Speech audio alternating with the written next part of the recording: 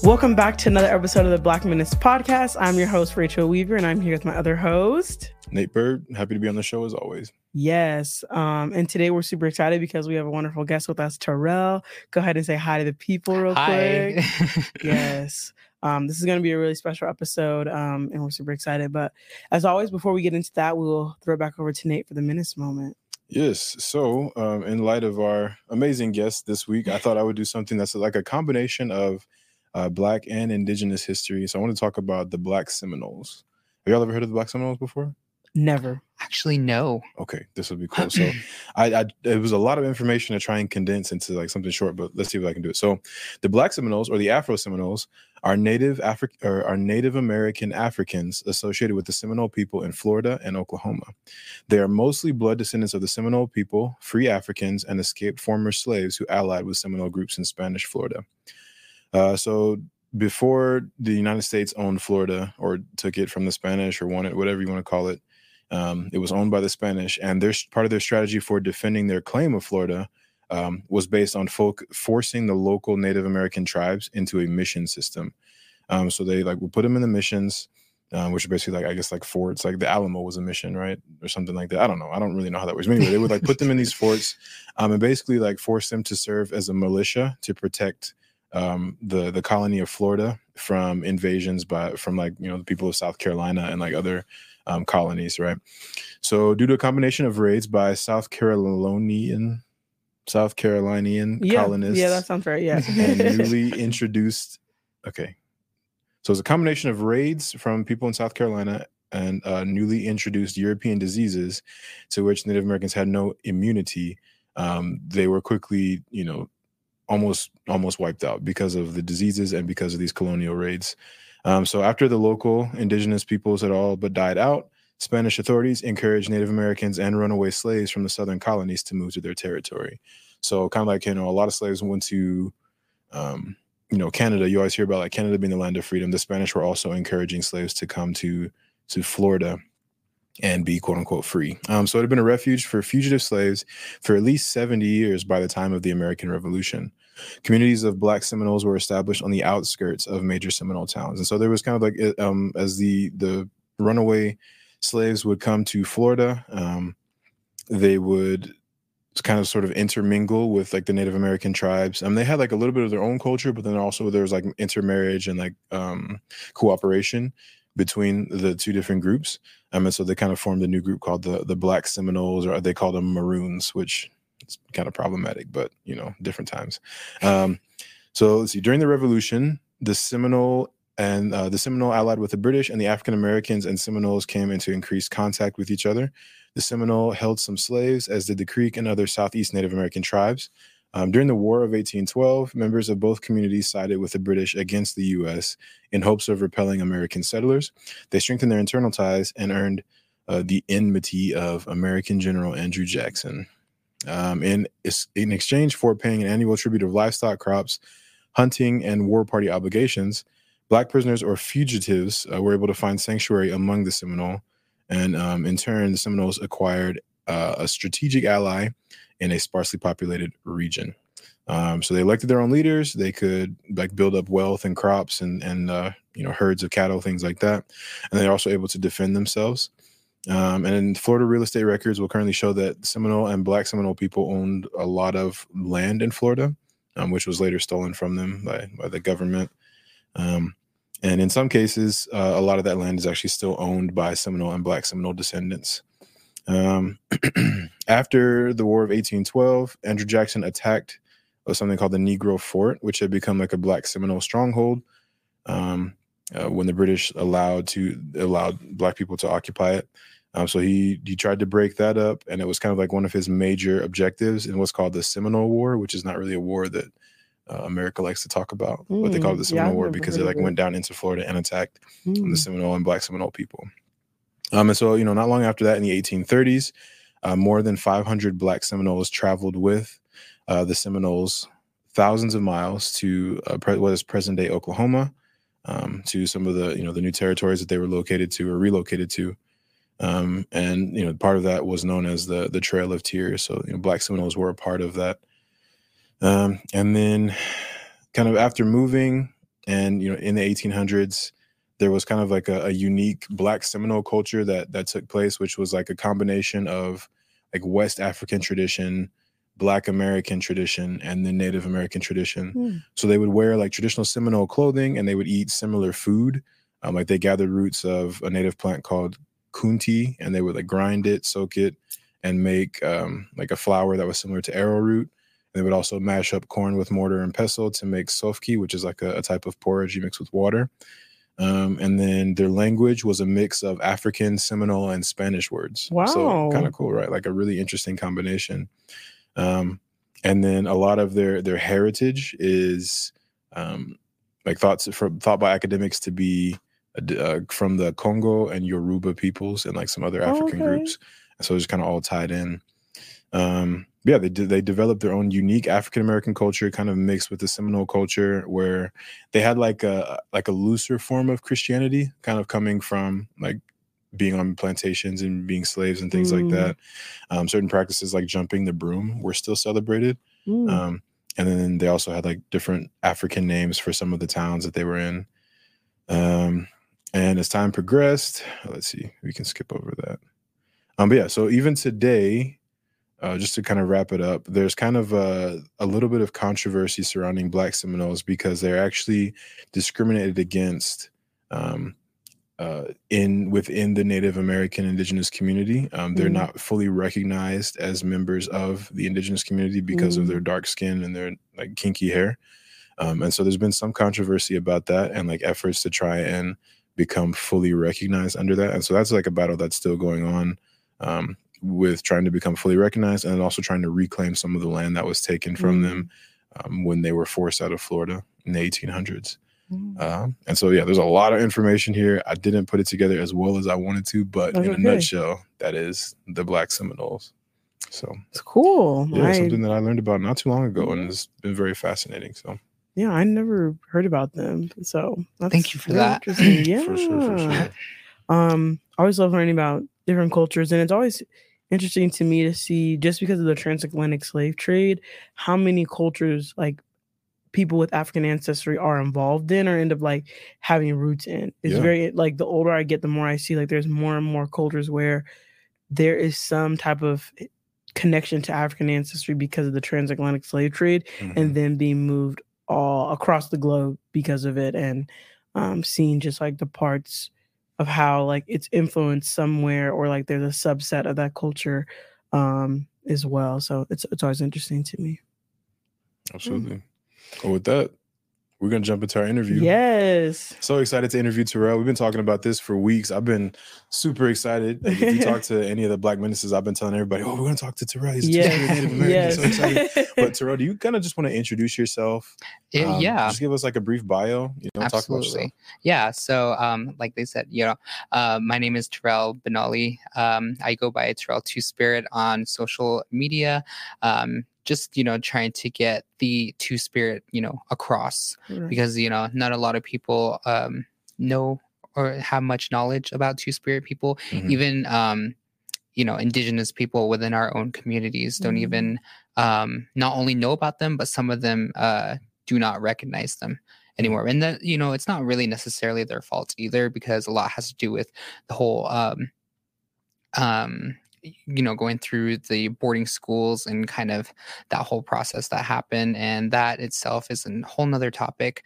But yeah, if I could, I'd like to introduce myself in my Dene language. It's how we introduce ourselves whenever we, are off our homelands, just to, So yeah, this is going to be my introduction in Navajo/Dene. Go ahead. So Yaat Esh A Terrell Benali Yanishia Deschini Nishle, Trabaha Bashishini, Tachini Deshiche. And the last fourth clan that I am still trying to familiarize myself with, because I just recently reconnected with my father. So I'm still trying to get that fourth clan that directly correlates with your father's side. Because so what I just said in that language was my name and who I am and my 4 clans. Well, my 3 clans, but how that works is we have a clan system within our culture, and that just makes up who you are, where you come from, because in our culture, ke is everything, which is kinship. And so we're very we're very strong believers on that. So wherever you go, when you introduce yourself, like if you reconnect with a fellow native out there, Navajo, Dene, there's a on-running joke saying that there's a Navajo just about everywhere, which I have come to find true. No matter where I travel, there's usually like one Navajo somewhere. So yeah, and that just kind of tells you with those 4 clans, just kind of tells you who you are and if you're related to another person that you're meeting, because it is very important. Those, especially the first 2 clans, those 2 clans are very important. My 2 clans are Deschini and Tobaha, sorry. And those 2 clans kind of tell you who your brothers and sisters are, and other family members within the rest of the 4 clans. But those 2 first clans are very crucial because it is kind of like taboo to date or have relations with someone who has those same 2 clans, even if they just have one of the clans. It's usually like a no. So interesting. So it's kind of like don't date your cousin kind exactly of thing. Because that's another problematic thing is I'm not even just gonna say Navajos. A lot of natives like to date their cousins, or it's not like they like to. It's just that they find themselves doing that by mistake, just because they didn't introduce themselves with that clan. So yeah, it's very important, and I'm like, that's the first thing we got to do is exchange clans, not only for that, but also to know who you are and where you come from and all of that. So yeah, that was just my little introduction. Sorry, I was going on a little tangent. No, that was perfect. I'm learning a lot. I don't know much about that. So.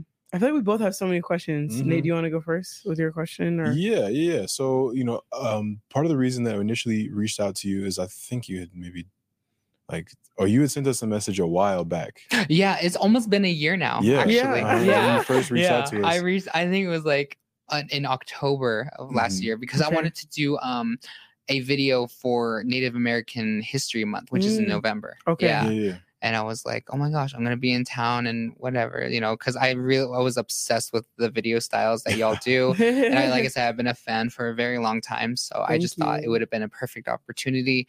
But that didn't even work out either, just because that's when I started,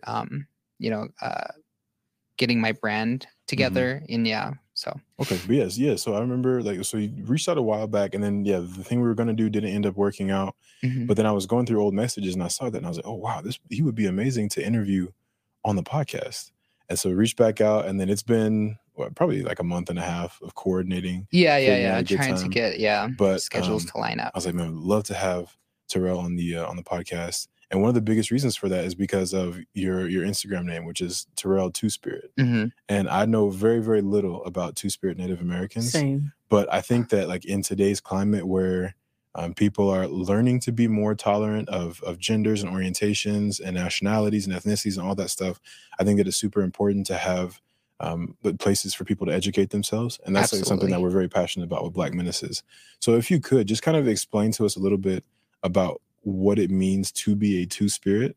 Where the history of where that comes from. Okay. And what that's meant to you in your life. Absolutely. So, like I said, I identify as Two-Spirit, so it is very crucial that it's a part of my name, just because I want that to be pretty straightforward, and it's caught a lot of attention, both negative and positive. It's kind of that it's a double-ended sword, really, and the term two-spirit actually didn't come up until the 90s.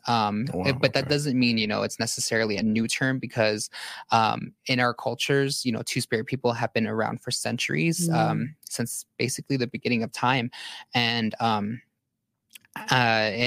it is very nation to nation specific, meaning, it depends on what tribe you are and what tribe you come from. And it just varies on, and what I mean by that is, so I'm Dene / Navajo. Our definition and, symbolic symbolism. I'm so sorry. I'm blanking. You're good. Our definition and, symbolism of two-spirit people can be completely different from like other tribes. And we even have, names, like I said, the word two-spirit didn't come up until the 90s. And that was kind of serving as a bridge, like it's an umbrella term really, but it's there to bridge the us indigenous people with, Western knowledge of gender and sexuality, just to better understand and come to like a common ground to where it's, you understand us better, because how do I say this? So like I said, I'm Dene. So how we said, or in our language, two-spirit is Nadgle. Sorry, let me retake that. In our Dene culture, how we say two-spirit is Nadgle. And that just means, that translates to one who transforms. So, if I need to be feminine one day or masculine one day, I can transform and be that spirit that I need to be, just depending on the task and what situation is at hand. And say, like Lakotas, that's a different tribe, and their word for two-spirit is Winkte.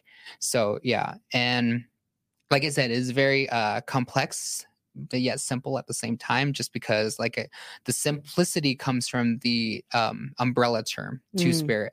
And like I said, that's just there to serve as a bridge for basically, European Western knowledge to better understand us and our sexuality and gender roles. Because and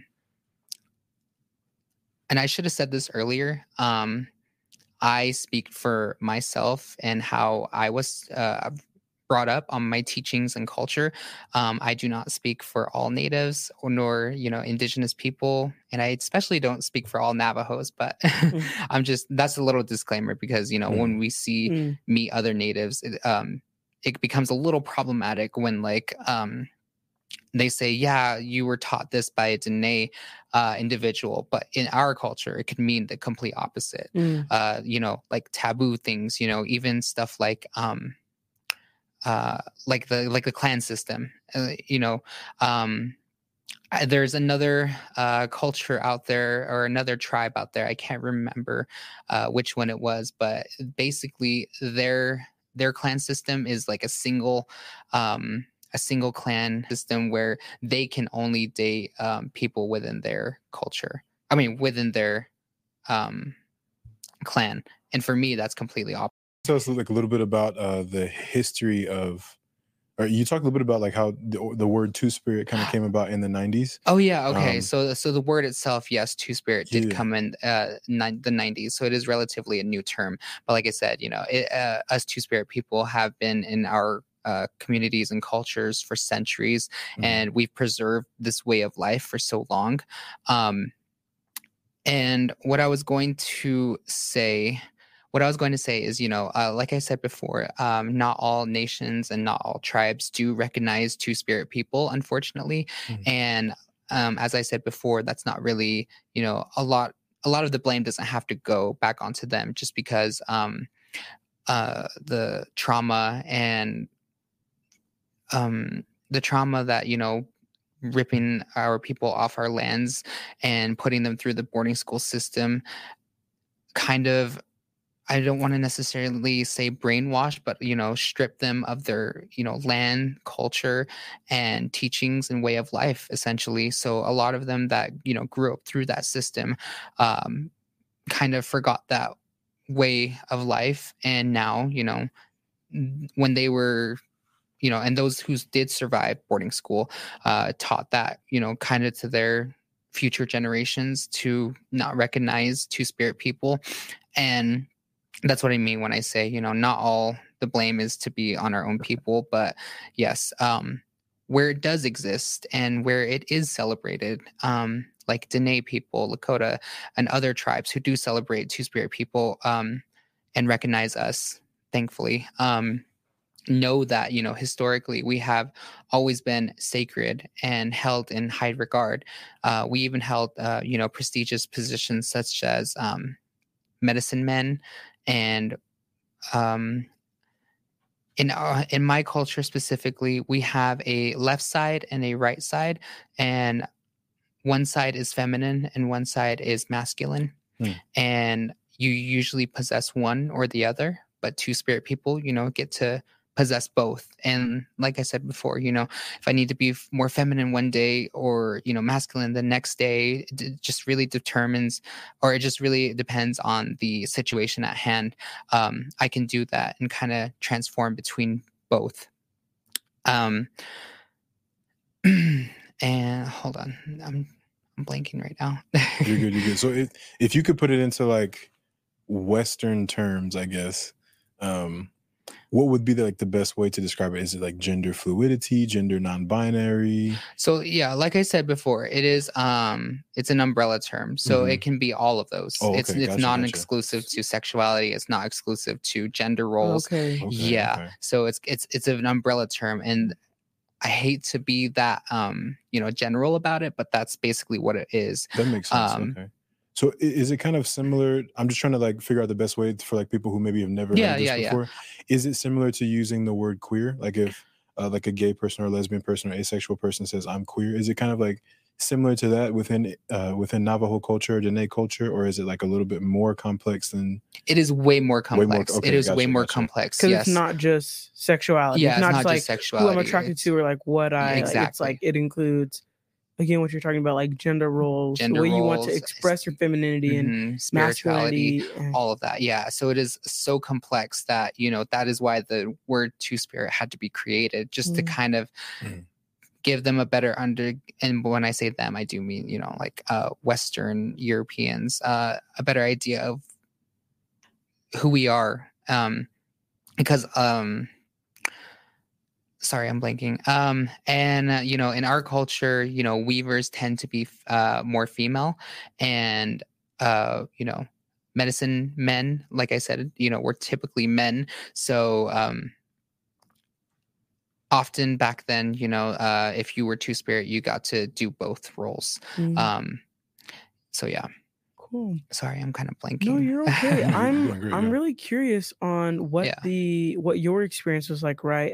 Coming to identify as two-spirit, or really what that. I know that you said it's different in every clan and group and tribe you're a part of. So what is that like, for you specifically, and also just overall as someone who comes to identify as two-spirit? How is that accepted in your clan?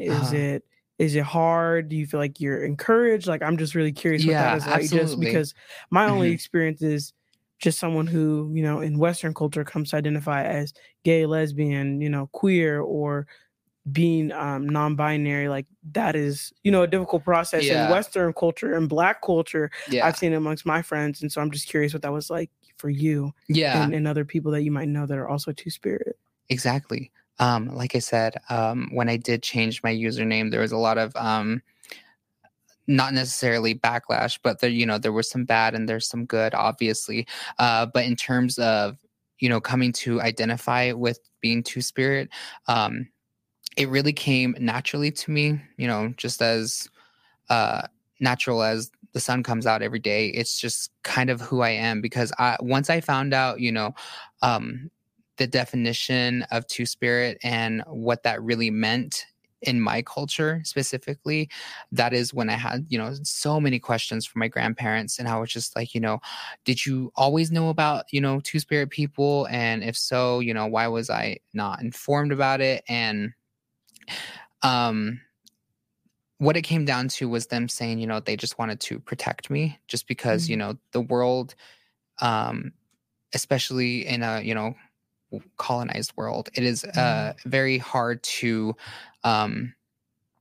be who you are and come to, how would you say, especially, you know, from our cultures, specifically, you know, indigenous and Black people have been, you know, one of the most suppressed and stripped of their, you know, who they are essentially.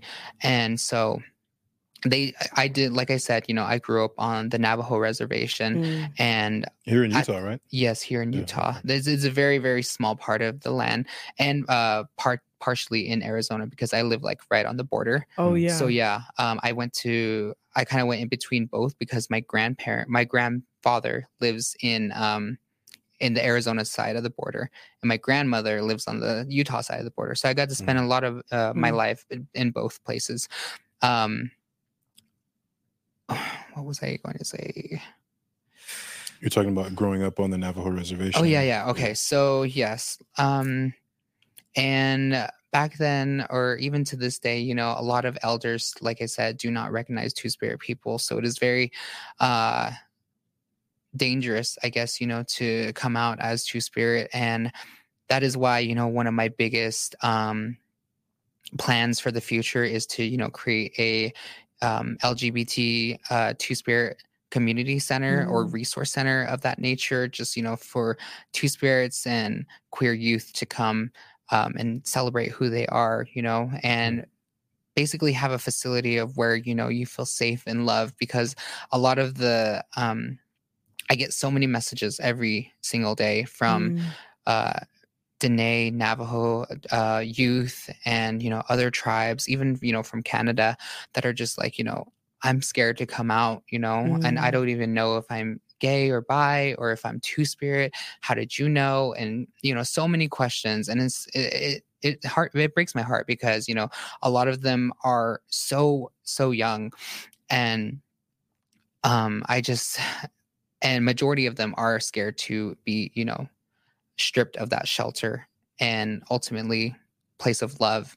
So that is why I want to create one of the, you know, first, you know, LGBTQ Two-Spirit plus resource center, and that'll act as both, you know, a place of love and kindness, and also you know, like I said, resource, whether that's shelter, food, and coming to terms with who you are, because we don't have, you know, anything like that. We don't even have, you know, shelter specifically for like queer youth, which is also very dangerous.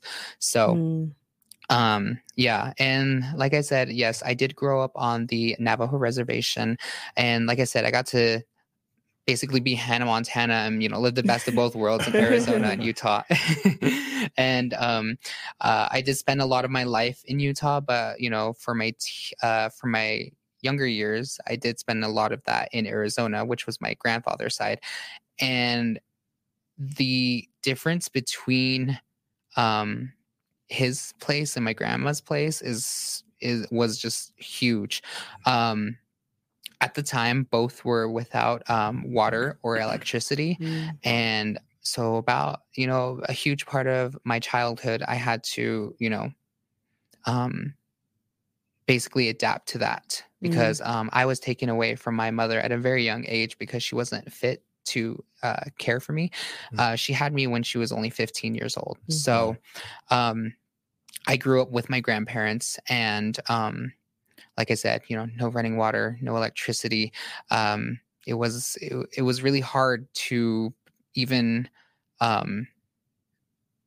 do basic things in life. You know, we take so many things for granted, like, you know, absolutely. Showers and cooking on a stove and heat, central cooling. Oh my gosh, yes. Right. Especially in Utah and Arizona, like on that border. Like, exactly. So hot, yeah. I drove down there last summer and I was like, it's time for me to go. I'm clocking out. I lived in Phoenix for a year, and that was the only place I ever got a sunburn. Oh my gosh. Yeah. Phoenix is major. So to not have AC, I can't even. Wow. Yeah, exactly. And like I said, it was a huge part of my childhood. And, you know, to this day, there are still so many houses and communities that are still without water and electricity. And it's an ongoing battle, you know, with the government. And of course, you know, that's another story for another day. But yeah, such a massive injustice. It just fills me with anger. Yes, every time. it's really gross, you know. Like, how can you putting people in situations like that? Yeah, and it's not even, it wasn't even our choice, you know, to be put on that, you know, part of the land. It was just kind of like, you know, there's no more oil and stuff here to take, so you know, I guess you guys can have it back. So it was very that. And so, yeah, like I said, a lot of the times, basically growing up, getting ready for school, what that looked like was the weekends, we would take our truck to the nearest well, or the nearest well, where we would pump our own water out of the ground, and we'd fill up this huge tank that fits the whole bed of the truck, and that usually lasted like a good 3 to 4 days. And we use that water for everything. It was for cooking, it was for bathing, it was for consuming, drinking. And you know, a lot of us did that for, you know, centuries, and a lot of us did that for years and years, and it kind of came with a consequence, because a lot of them did get sick by that. Thankfully, I only had to do it for, you know, my childhood, but still, there was no such things as hot showers unless you put a pot of water on top of the fire stove and let it sit there for like a good hour. So you'd have to wake up at the crack of dawn to get a lukewarm shower. And it's not even a shower. I should even say that, because you know, you have to be outside and take cups and just pour it on yourself. Yeah, it was very that. Like I said, no central heating or cooling. Wood stoves was everything. And this is like 2000s, right? Yeah, 2000s, exactly. Wow. Yeah, it's crazy, because it's not even that long ago. And you know, we'd have to go haul our own firewood. Thankfully, we lived my grandparents, my grandfather's side. His house is literally in the mountains, so like finding wood in how you say wood in Navajo is chij. But yeah, we would haul chij, and you know, you do that all year round to prepare for the winter, because once winter comes, all that wood is wet and snow covered, and that's not going to do you any good. So yeah, and like I said, there's some communities and some houses that are still doing that to this day, just because they are without those resources. And like I said, it's just things you take for granted, really. And I didn't, you know, I saw that as a luxury when I was in my teenage years. I was like, oh my gosh, I get to take showers like every day. Are you kidding me? Yeah. Wow. Honestly, it's insane. So at what point during your childhood would you say that you realized that you were different than like maybe the average Navajo or Dene kid? Like when did you, because you probably wouldn't have known like a name for what you felt, but when did you kind of know that something was different? Exactly. And being Two-Spirit, you know, you kind of always have that feeling that something's off. And it's something that it can only be felt by you, and internally, it kind of feels like, you know, well, one day I want to wear makeup, and, you know, I want to wear a dress. I want to, you know, feel pretty. And then there are other times where you're just like, you know, I have to prove my masculinity. I got to prove my worth. And I want to be like my Che, which translates to grandfather. I want to be like my Che. I want to be like my dad. And, you know, it's just stuff like that. And from a very young age, I knew what was being taught around me, which were traditional ways.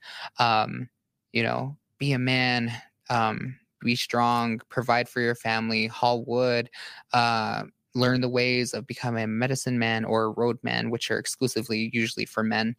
And that just really didn't interest me. And I come from a family of artists and healers. My great grandfather was a roadman and medicine man, meaning, you know, he traveled across the country, hosting peyote meetings and ceremonies like that for other people that needed help. And he healed so many people. His name was Jimmy Hawley Sr. And I carry that name with me with such pride, just because there are so many people out there who know him. A lot of people call him Res famous. It's really funny. So like reservation famous. And then my grandparents, like I said, they were artists as well. My grandma and my great grandmother were weavers. Like I said, that was exclusively for women. And that is what really interested me. I'll come back to that. And my grandfather, he wasn't a medicine man, but he did, sing ceremonial songs while he was creating pottery. So he was a pottery maker. He had his own kiln. He would, be up all nights of the hours. It was very interesting because I took interest in weaving and also my grandfather's pottery designing. So just, the beautiful shapes and colors that, could be in both a rug and a pottery was just so interesting to me at a very young age. And meanwhile, I'm being taught in school to, do the opposite, move off the reservation. Go get an education at college and become a doctor, get off. A lot of, it's a harmful way of thinking, but it's taught at a very young age, and it's still kind of pushed today, is that, you're only going to be successful if you move off your reservation. And which, can be true in some cases, because, you need to get basic education, which we lack in our own communities. Like, that's why I had to move away from home, was to attend college, in Colorado. But with that, it doesn't mean, forget who you are or forget where you come from, bring it back, make it possible to where, everything that you've learned out in, off your reservation, off your homelands, bring it home. That way, we don't have to keep pushing that narrative that, you're only going to be successful if you move off the res.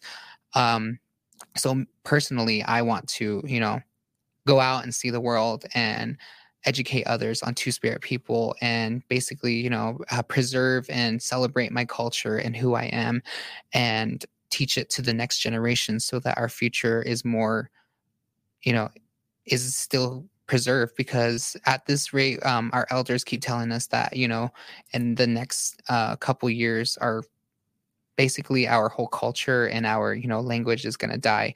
And, our language itself was a huge part of the World War II that happened. But yeah, like I said, going back to the rugs and the pottery, that's how I knew I was different. I wanted that design that was on a rug, on a dress, or like a very a fitting shirt. So I always would, every time they would finish a rug, I would put it up against me, and I would, wrap it around myself, because back then, believe it or not, I was a little smaller. So a whole rug rugs can vary sizes. They can be so small to anything as big as, that wall. And like I said, when they would finish a rug or anything, they would tell me to, go hang it up, and I would go run to the restroom or the room real quick and just look at myself, and I would want to see a garment like that on myself. And I got in trouble for it by my I'm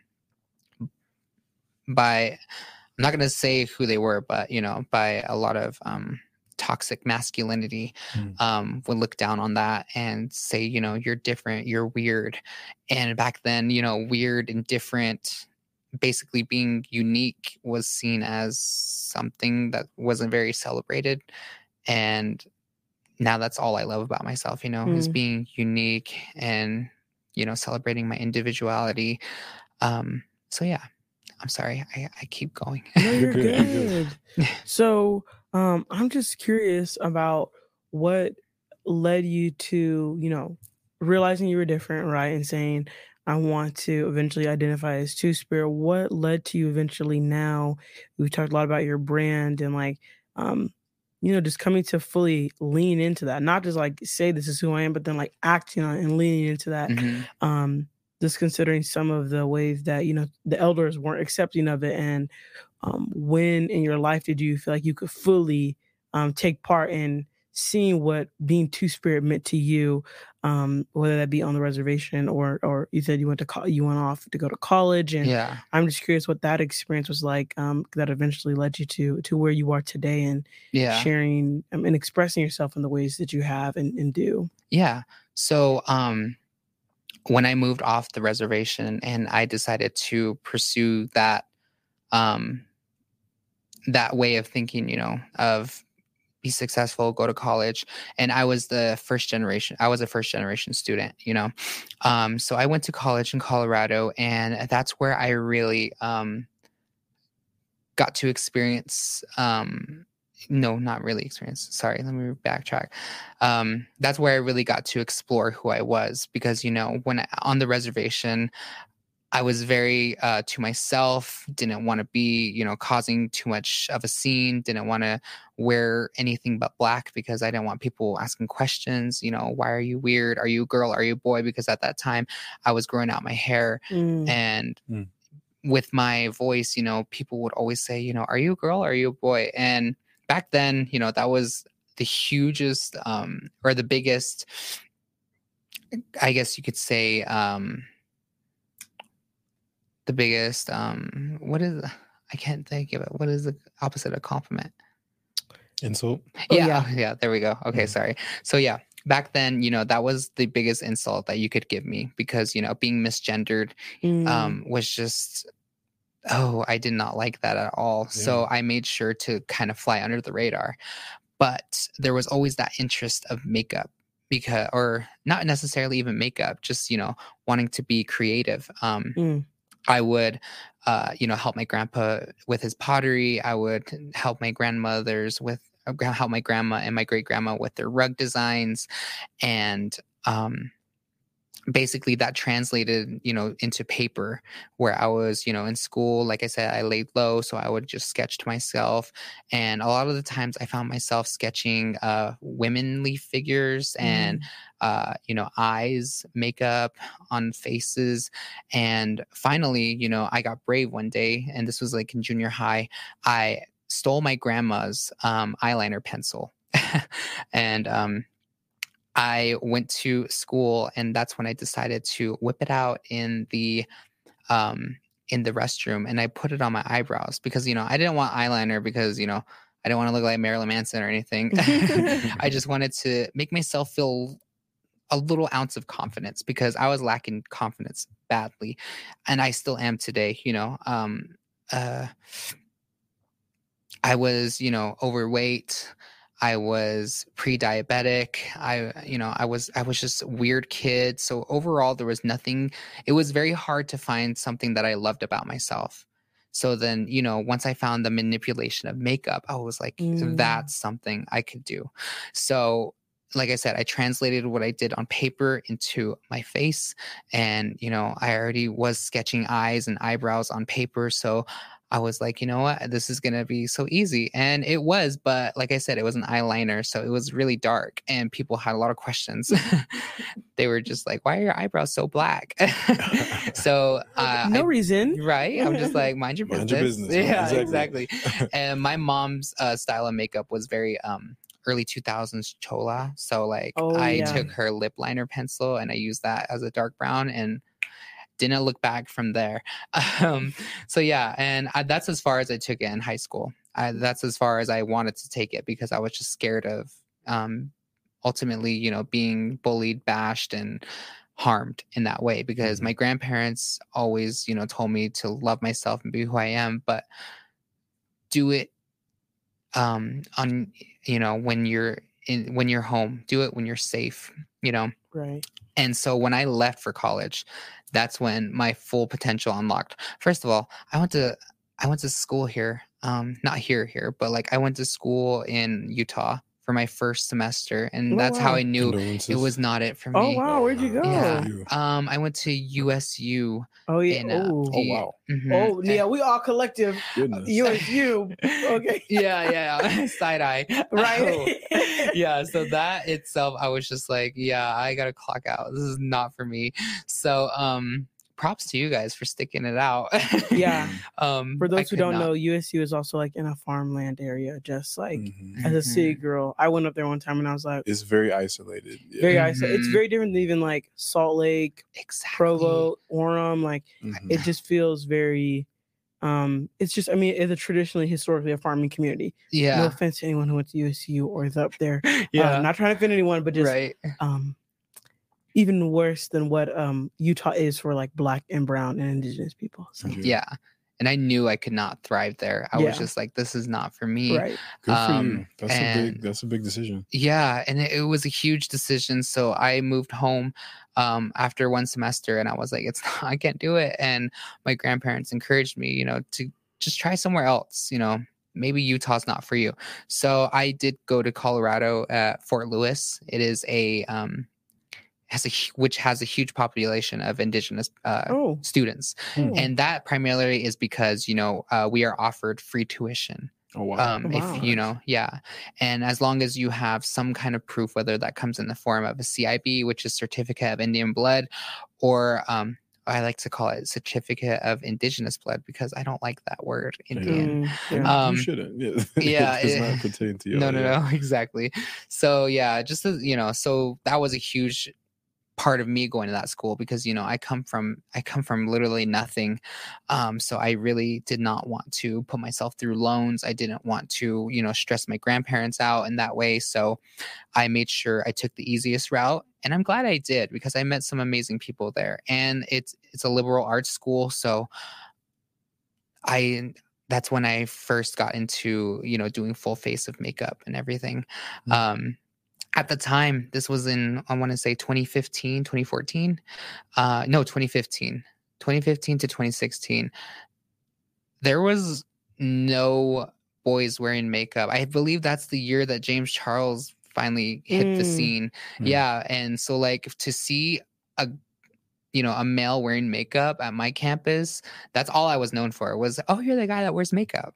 And it was quickly, you know, celebrated. And it was a quick identity for me. And I loved it because no one was giving me weird stares. I mean, there was people, you know, giving me weird stares, but like not in the way that you would get that, you know, it's not the response I was, you know, expecting, which was incredibly negative. It's a very split school. So like, you know, with the good comes the bad, but the good outweighed the bad. And yeah, quickly adapted into it, made some friends just because, you know, they loved the way I did my makeup, made some friends because, you know, they wanted me to do their makeup.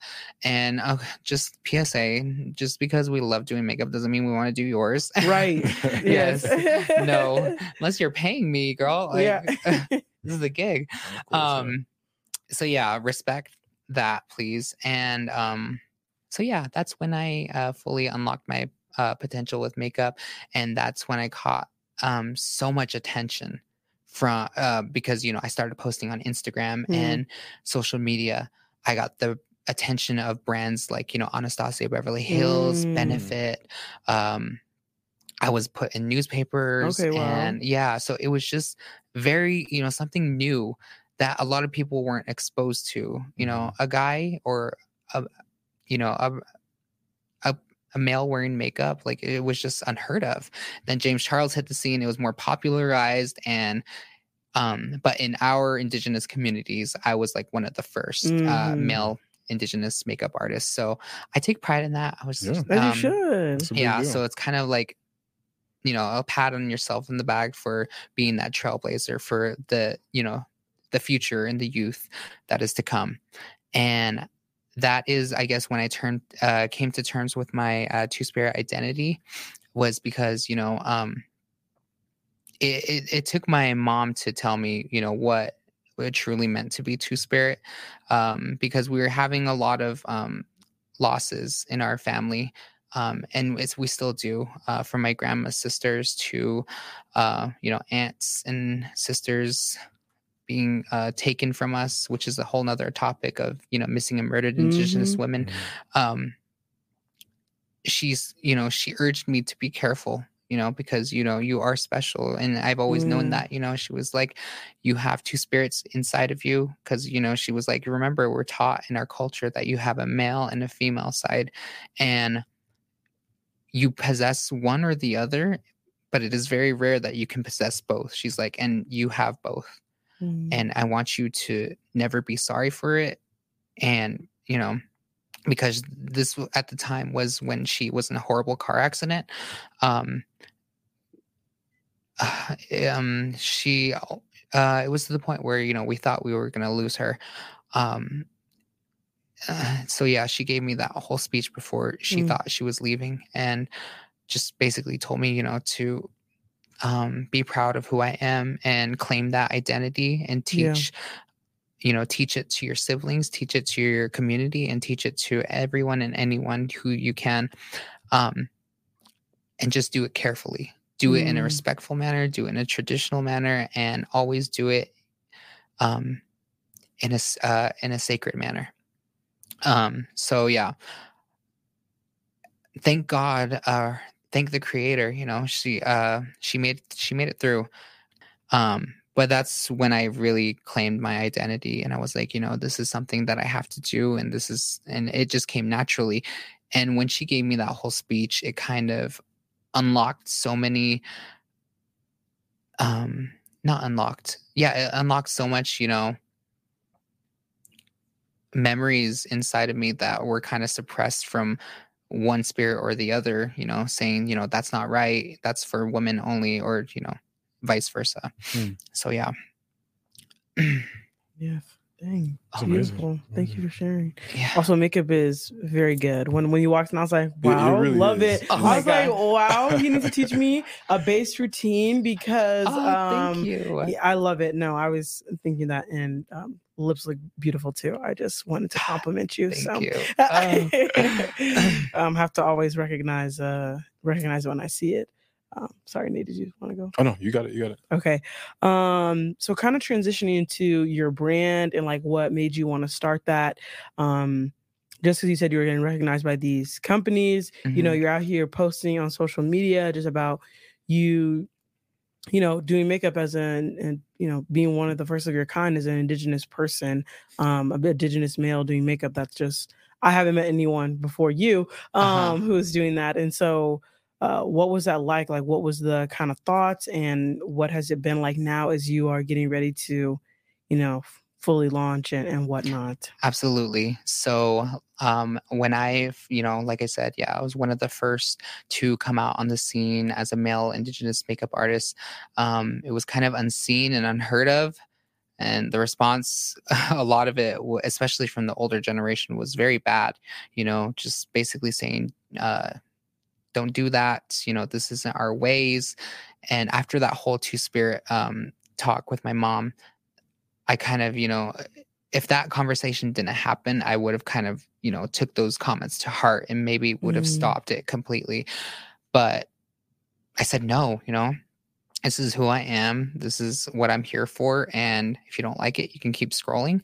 But for me personally, it is how I celebrate my Two-Spirit identity, and others love it. So when that all happened, like I said, it caught a lot of media attention, and most of that was good. So I'm very grateful for that to be put in. I still have a lot of my newspapers, because that day that I was published, I went to the nearest 7-Eleven. I bought the whole stack. Oh, I was yes. like, you're gonna have to put out some more. As you should. Yeah. So I hoard that, and my grandma framed that. She has that hanging up, and I have a lot of them in my storage unit, just, for my kids or whoever might need one. Yeah, no, I'm the same way. I was featured on the BOU magazine, and I'm like, you know what? I have like 20 copies still in my storage too. So don't feel bad. We all do it. Yes. So yeah, like I said, it was just insane, mind-blowing, like how much attention I was getting. And it was a little overwhelming, if I'm being honest. Like I said, these are huge multi-billion-dollar companies that are reaching out to you, saying, hey, do you want to be added to our PR list? Hey, how much do you charge for a post?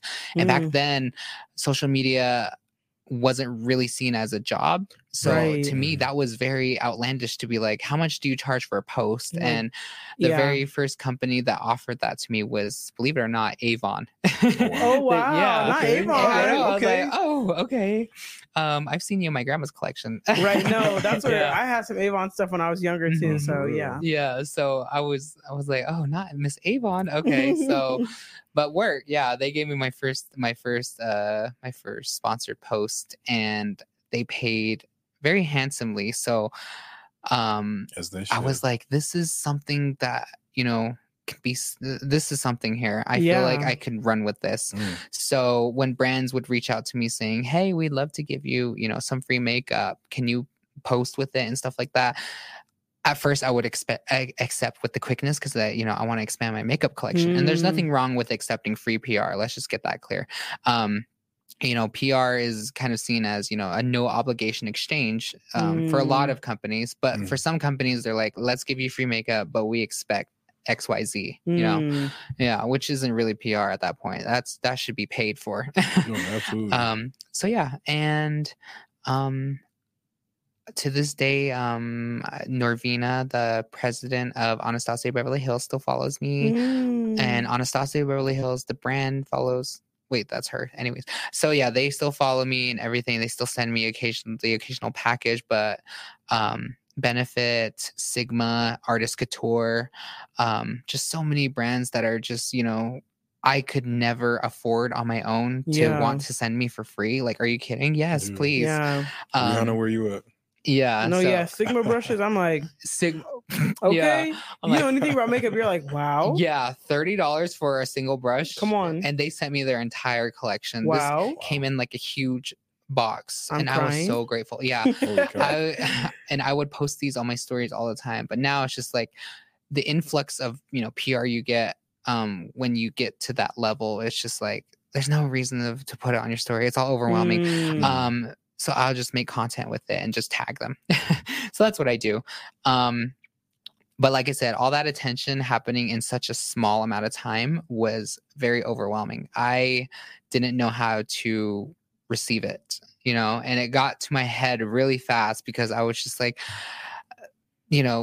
what the heck do I do? Because at that time I was a full-time student in college. So like trying to juggle school, homework with makeup content and all this stuff was just insane. So that's when I decided to go full throttle with it. I would take 2 5-hour energies a day, like for 3 days at a time, to make content. Oh my goodness. Yeah. At that point I was like doing like 3 to 4 looks in a amount of like 24 hours. Like, these aren't just like regular looks, these are like special effects or just, back then I was more into special effects and illusion makeup looks, but I've toned down since then. So yeah. Sorry. But yeah, and to this day, it still blows my mind, because the fact that I have, some president and CEOs of these huge makeup companies in my phone and my contacts it's just crazy. Right. That's a big deal. Yeah. And, including, Marlena Stell from Makeup Geek. Love her. I'm literally obsessed with her. Iconic. She is from the beginning. She's an OG. She's an OG. I still watch her videos. Exactly. Oh my God. I can't wait to see what she's releasing this fall. She's coming out with something else. If y'all know Makeup Geek, you deserve. That's like OG YouTube. Exactly. Like original makeup people on. Yeah. They're like the people who made YouTubing, content creation. They are what started that from the ground. People are like Manny MUA, James Charles. I'm like, no, Marlena Stell. Come on. Exactly. What's her name? Jacqueline Hill. Yeah, those people, they are the OGs. They are the OGs. They're the OGs. And speaking of which, did you see that tea on Marlena and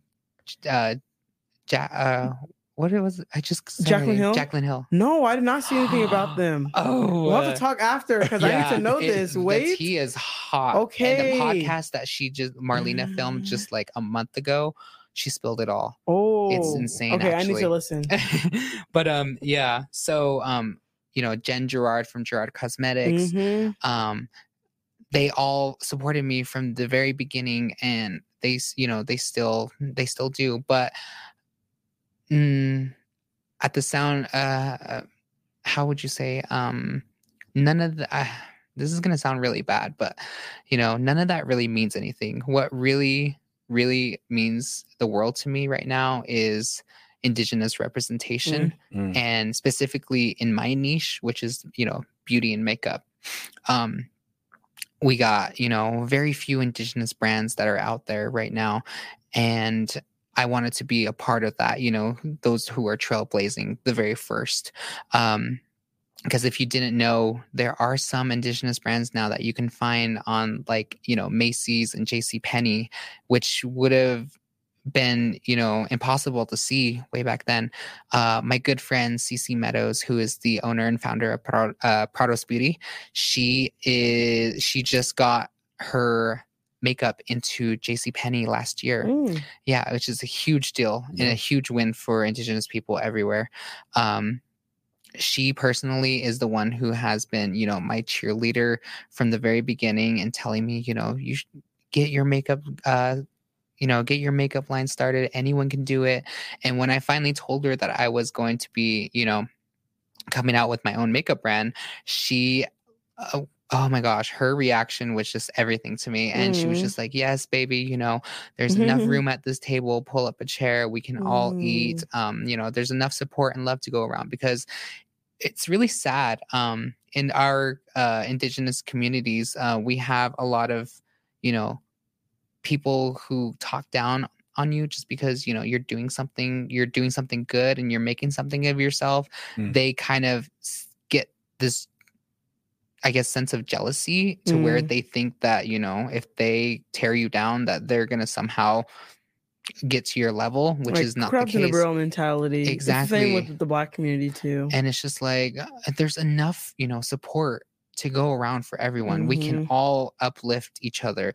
We're already being, suppressed by the dominant culture. We shouldn't be, attacking our own and pulling each other down. It's just mind blowing to me. So I just want to shout out a few of my sisters' brands that have started their own makeup brands and are doing it flawlessly. Save that for the recommendations. Yeah. So I would love to do that. Oh, okay, for sure. So last question for you before we kind of wrap it up. What does the future hold? You're kind of in the process of building your brand. You have this attention from major companies. You talked about wanting to help Indigenous communities. Yes. And especially Indigenous communities that are also LGBT and Two-Spirit. So just, what does the future hold for you? Like, what are some of your big aspirations that you want to accomplish in, I don't know, say the next 5-10 years? Yeah, exactly. Because you're going places. I really hope so. We're going to say the Black Menaces knew it first. Yes. There we go. After all the CEOs. Oh, I love that. Yeah. And oh my gosh, I'm just fangirling right now that I'm even here. But like I said, a huge... I was raised on that mentality of, when you make it out there, bring it back to your community and, preserve your traditions and help your community. So that's a huge part of my life. I definitely am going to keep that with me. So right now, like I said, a huge part of my, 5 to 10 year plan right now is, with my makeup brand, I want to implement a scholarship program for, first generation students that are Indigenous, that were just like me, that are broke and trying to find any resource to go to school, and especially Afro-Indigenous students, because that's a whole nother topic. Afro-Indigenous people are just invalidated, it seems like, and it's just not okay, because I feel like it shouldn't, Indigenous identity isn't based off of your skin color or the way you look or the way you talk. With a lot of people right now, I can already see the comments saying that, he's using his white man voice, and so it's very like that. And it doesn't necessarily mean, it's a bad thing. Sorry, I'm blanking right now. And like I said, I want to, create that resource youth center for the LGBTQIA and Two-Spirit community. And that right there is my huge one. I want to, work directly with the Navajo reservation and see what we can do to build that first queer facility, just because, there's nothing out there for us like that. Right. And there's barely even any grocery stores. The fact that I have to travel, or my grandparents have to travel 2 hours just to get to a Walmart, is insane. So to have that youth center would be huge. Other than that, definitely like college scholarship programs. And other than that, I just really want to see my people thrive and see Two-Spirit Beauty uplift, Indigenous voices and amplify those who feel like they don't have a voice or they aren't being seen, because, I definitely see them and I acknowledge them. Any of my supporters that come up to me that want a picture or, just to exchange some kind words, it's insane to me to think that, people put me on a pedestal like that, because not even a couple weeks ago, these group of, I want to say they were like maybe 12 to 13 years old. They came up to me and they were just very over emotional. And I didn't know how to receive that, because I was just like, I'm just a guy who wears makeup, like I didn't think, it meant so much deeper to other people. So yeah, I definitely do appreciate all the love and support, and I try to give that back as much as I can. And whether that be, following someone or, just being that ear or shoulder to cry on. And like I said, my focus and right now is just, trying to preserve my culture and celebrate Two-Spirit people, and keep the teachings and traditions going strong, because like I said, I definitely don't want to see my language and my culture and, Two-Spirit people in general disappear. Yeah. So yeah. Love that. Well, thank you so much. Yeah, thank absolutely. you. We will go to the recommendations you made. Okay. Do you want me to go first? I can go first. Okay. First this week. All right. So I got a couple recommendations. One, when you had briefly mentioned earlier, Terrell, when you were talking about missing and murdered Indigenous women, that's something that I've heard a lot about, but I don't know a ton about. But I remember watching a movie, and it was kind of about this, and I didn't know what it was about. I thought it was just another kind of like murder mystery movie, so to speak. But it's called Wind River. Have you seen it? Yeah, yes, I seen that when I was in college. Yeah. Oh my gosh, I cried. Yeah. And the fact that the cinema only showed it for 1 week was a crime. Wait, what? Because I tried to get my grandparents come out to see it. Yeah. Yeah, it's a really good movie. It's an amazing movie. It's currently on Freevee, which if you have Amazon Prime, you can watch it.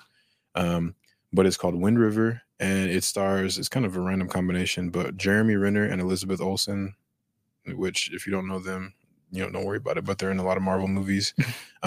But Jeremy Renner plays a detective who goes out to a Native American reservation in Wyoming and solves the murder of an Indigenous woman who's been missing, and kind of in the process, uncovers a few other murders that have happened, like women who've been missing as well. And it just kind of highlights some of the issues that Indigenous communities face when it comes to women going missing and nobody really doing anything about it. The government doesn't really do much to solve those cases.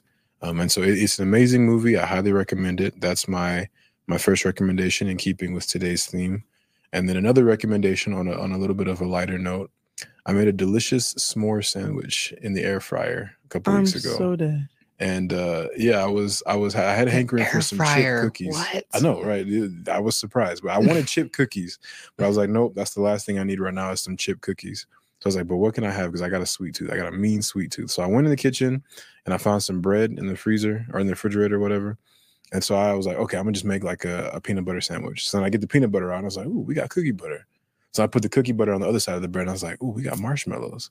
So I took the marshmallows, put 4 marshmallows on it. Dead. I was like, ooh, we got chocolate chips. So then I sprinkled the chocolate chips on it. And I was like, you know what, this would be good if I put it in the fryer. So I threw it in the air fryer.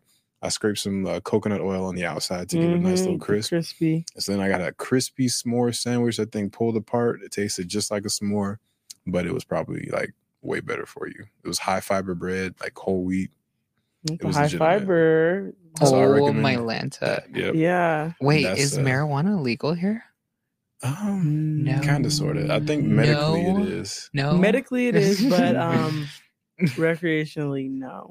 Marijuana, what is that? Right. I was just gonna say, like that just sounds like the direct influence of I think my MJ. Name is No. Because that is quite the concoction. Oh my gosh. No, I would never. I said, yeah, I thought he meant like he put graham crackers and marshmallows. No, that's what I thought too. I was like, oh, that's kind of genius. Actually, it kept getting better and better. So yeah, it was cookie butter, s'more, because like the cookie butter, I like the graham cracker flavor, you know. So that's my recommendation. Beautiful. Was the cookie butter from Trader Joe's at least? It was whatever like the little brand in like the red container is, the Biscoff brand. Oh, okay. So it was like okay. OG cookie butter, you know. It was good. Yeah, that's like the I will literally eat jars of cookie butter from Trader Joe's. Oh man, so good. Look, Nutella. Don't bring Nutella around me, because the jar will be gone. That's breakfast. A jar of Nutella. That's breakfast No, in a it's jar. not. Stop. Not in a long time. That's how I got diabetes, actually. Oh, not gonna lie. I don't even know if you guys I forgot to mention that I lost 130 pounds Wow. in the last 4 years. Oh wow, amazing. Yeah, thank you right, so class. much. That's Yeah. amazing. Okay, fitness journey. Oh, right. love that. Wellness journey, I should say. Just Come on, feeling a little wellness journey. skinny. Yeah. And that was because, you know, I had to take a huge turn from my lifestyle. Like they told me, you know, I was diabetic, but like, you know, do you know what A1C is? Your sugar level being measured. Yes. Mine was off the charts. Like it was wow. bad. And yeah, so like I had to quit soda. That was the big factor in it. Do you guys know the 44-ounce like big gulps and stuff like that? I can only relate to it saying big gulps, but on our reservation they're called 44 ounces, and they're like these huge ass cups that you probably see at Megaplex. Wow. I would drink 3 to 4 of those a day. Oh my A goodness. day. Wow. Yeah, it was bad. It was an addiction. So sugar is a real addiction, just saying. And that's honestly probably another, like a whole other subject that we could probably have a whole other podcast just talking about, like how people on reservations are like in basically a literal food desert. Like you hear about food deserts in, you know, like lower income areas, like in big cities. Yeah. But like on reservations, there's So nothing. Like you said, worse. 2 hours from a Walmart. So much worse. Like, yeah. let alone, you know, another place where you might be able to get some healthier food. Like I remember I used to live in Arizona, and we were like driving through a reservation once. I remember stopping at the gas station to get water, and they're like, "Oh, we don't have water. No here." water. Like, how do you like they would have a soda energy fountain, but drinks, no water. Yeah. And like you went to we would stop at KFC. They had no water in the drinking fountain or like anything like that. And I was just like, and that's an ongoing battle right now is our water rights. Which so is that's another subject. That could be a whole other podcast. Exactly. Sorry, I'll be back next month. Yeah, no, exactly. Honestly, part 2. Part 2. My recommendation for the week. There's a lot of things I could recommend. Oh, wow, I'm not prepared. Okay, I guess my recommendation would be, since we're on the topic of makeup, today I just was inspired. There's a lot of awesome makeup brands out there that are, you know, very expensive. However, there's an OG that I feel like has just been really popping off lately. e.l.f. I don't know. I feel like e.l.f. has really like had a comeback. They had a little dip, but now they are back and better than ever. Like their Hydro Grip Primer, everything. That's what I'm wearing today. Yes, I love that primer. I thought you were talking about the movie. That just goes out to show. I was Not like, quite. E.l.f. I like the that makeup movie. brand, but e.l.f. makeup brand. Yeah, no, I recommend e.l.f. the makeup brand. That is my recommendation. They also have a really good foundation that you can use as a dupe for like the Charlotte Tilbury, one of their really popular foundations. I forget the name. The e.l.f. Halo Glow. Yes. I'm wearing that too. Oh, I'm just an e.l.f. girl. You are representing my recommendation. So I love e.l.f. Yeah, I recommend them. They also have a really nice brow putty, or like it's a very strong brow wax. I also use that too. That's what I'm wearing today too. Look at this. I'm like full That's face crazy. of e.l.f. right now. Yeah. So yeah, obviously you are a representation of what that is. So I highly recommend e.l.f. This week, just because they're a really affordable way to look really good. Just because if you wear a lot of makeup, you run out of it fast. I don't wear makeup as often because I work from home. But when I was wearing makeup every day, you start to run out of that, and it gets expensive very quickly. And e.l.f. is a great alternative. And they just have the staples that you need. Again, good foundation, good a primer, whatever. I splurge on other things, but if those basics, you got to keep that under a certain price, because those are the ones you use the most. And they have also really good blushes that, you know, they don't. I really love Rare Beauty's blushes. They don't dupe them, but they have like a cream blush. Those are also really, really good. Good pigmentation for the price. So exactly, it's really cheap to look this expensive. Exactly. yes. So those are my recommendations for the week. I love that. Oh my gosh, because they really did make a comeback. Yep. Back then, I would get laughed at for using their brow pencil. Yes, and now it's like all the girlies want it. Everybody wants Oh, Elf. Okay, they're selling out of Elf now. That's crazy. Come on, That's extremely trendsetters. Trendsetters. It's crazy that they're selling out of Elf. I'm like, we need to reevaluate. That's crazy. Yeah, But the fact that Urban Decay's setting spray. This is how I'm probably revealing my age right now. But back when it came out, yeah, it used to be like $25, maybe $28 at Yep. most. It is now like what, $60? Oh, $58? Yep, it's crazy. It's insane. Mm. It's insane. That's and why it's not I'm like, worth it, no, because there's better. there's better, everyone's just coming out with dupes at this point. It's like, why are you wearing $800 worth of a full face of makeup when you could be duped that for just $100? Yep. But also, Anastasia, don't kick me off of your PR list. Yeah, no, I love you. But no, it's true. There are certain expensive brands, like the one setting spray that I think is worth the money is Patrick Starr's setting spray. One something, whatever. It's like in a the can. On Until Dawn. That's what I'm wearing right now. Dawn. That is the Patrick. No, it's wanting the same stuff. Okay, that is the one setting spray that is worth the money. It's like $30, but it's worth it 34, 35. Yeah. Y'all just listen to childhood movies. At this your makeup is going to.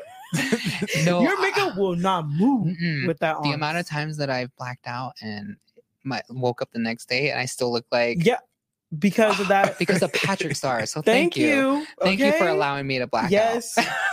With my makeup on. It's so bad. Okay, so what are your recommendations for the week, Terrell? Let me grab my recommendations, actually. Come on. Oh, not grab them. Okay. Right. So and these you are... need to look directly into the camera. We need to get look like directly into the camera right here for this. So this is kind of...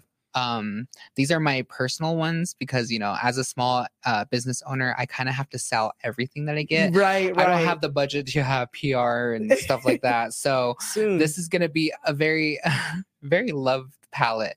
But this here is from Two Spirit Beauty. I do recommend, supporting Indigenous people directly. And in that way, you can support them in numerous ways. But the way you can support me directly is definitely buying from my makeup brand, Two Spirit Beauty. And this here is my first ever makeup palette. It's called Powwow Season. It is 100% vegan and cruelty free because I wanted it to be a clean brand. Let me find out how to start wearing makeup. Right? Oh my gosh, that's the episode. I can do your makeup. So yeah. This here designed everything by me. Like I said, I don't have money to, pay a designer. I don't have so everything was made by me off an iPad. I use my iPad to create this palette, this beauty.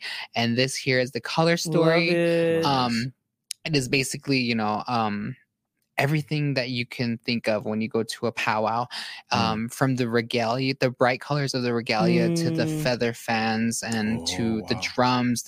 That's where the natural beige and black and white colors come from. This one I wanted to represent the eagle feathers, and over here more like, the drums and the gourds from our instruments. And these are just like from the regalias and the costumes. Oh, so beautiful. And even the names on them are inspired by powwows. So we got, intertribal, round dance, grass dancer, fancy dance. And jingle dress is the one single shimmer, the gold shimmer. I use this as a highlight sometimes. It's popping. So that's my palette. And then also we have the What the Faux Mink flash book. It's kind of like, what the bleep. But I wanted to have a play on words there because I'm a sucker for dad jokes. Yes, we love puns. it. Very punny. So yeah, that's what it says. It says What the Faux Mink. Again, everything designed by me. Like I said, I don't got coin to create to have a designer. So in the name, What the Faux Mink, this is basically a lash book that has 4 styles of faux mink lashes that are, you can wear up to 25 times. Oh, wow. But actually, I was just at an event this past weekend and I debunked that because I wore my lashes in the style Jules for the 27th time. And so I think I'm gonna try for a 28th, but she's almost getting there. She's getting to that point. She's getting to that point. Not gonna lie. And there are just other things that are to come that are so exciting. These are only 2 of the 4 items that I launched when I first started 2 weeks ago. So yeah, I'm so excited. And other than that, like I said, support doesn't have to always come, in a monetary form. It can also come in, it should. Yeah, it definitely should. Reparations. Okay, no, amen. Reparations. Let's just I love you guys. That's funny. But yeah, other than that, if you don't have the funds to support, you don't even have to, directly support my brand. There are other amazing indigenous brands out there that you can support and buy on the shelves of like, JCPenney and Macy's, like Prados Beauty, Asha Beauty, Cherish Skin, that's on Florida. Those are my sisters by clan. And yeah, just so many amazing brands to support out there. And like I said, it doesn't even have to be makeup. You can donate to the MMIW fund. You can also just even, sharing an article about our everyday battles, like right now, the Navajo Nation and our water, and missing and murdered Indigenous women and Two-Spirit people. Yeah, just supporting any way you can. But yeah, that's my recommendation. Wow. a little biased. No, beautiful. I love amazing. it. Love the plug. I'm finna buy some makeup for no reason. Right. For no reason. But thank you so much for joining us today, Absolutely. Terrell. We really appreciate you coming in here, sharing your story, and educating us and our listeners on your journey and Two-Spirit people. It's a story that's not talked about enough, and something that needs more attention and more education from all of us. But Nate, any closing words you want to say?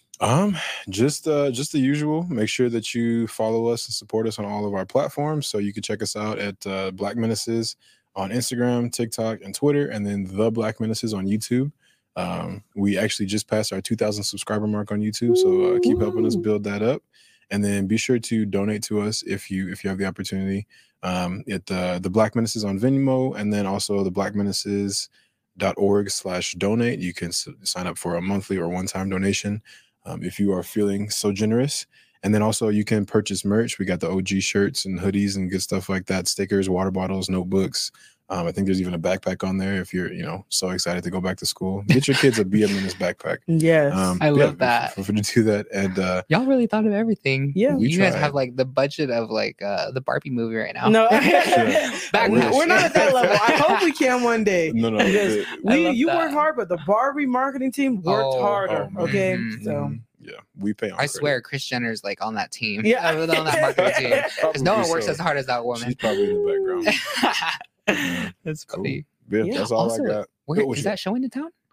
Barbie? I mean, where? Because I see people posting on the Megaplex having a life-size like Barbie case. Oh, and I want to see that. I don't know where that's at, but I do know that probably at the Gateway. That's where the nearest Megaplex is. Oh yeah, the Gateway. Yeah. It's like 10 minutes from here, 20 minutes from here. Awesome. Yeah. Well, that's it for us. Thank you guys for joining us this week on the Black Menace podcast, and we'll catch you guys next week. Bye. Peace.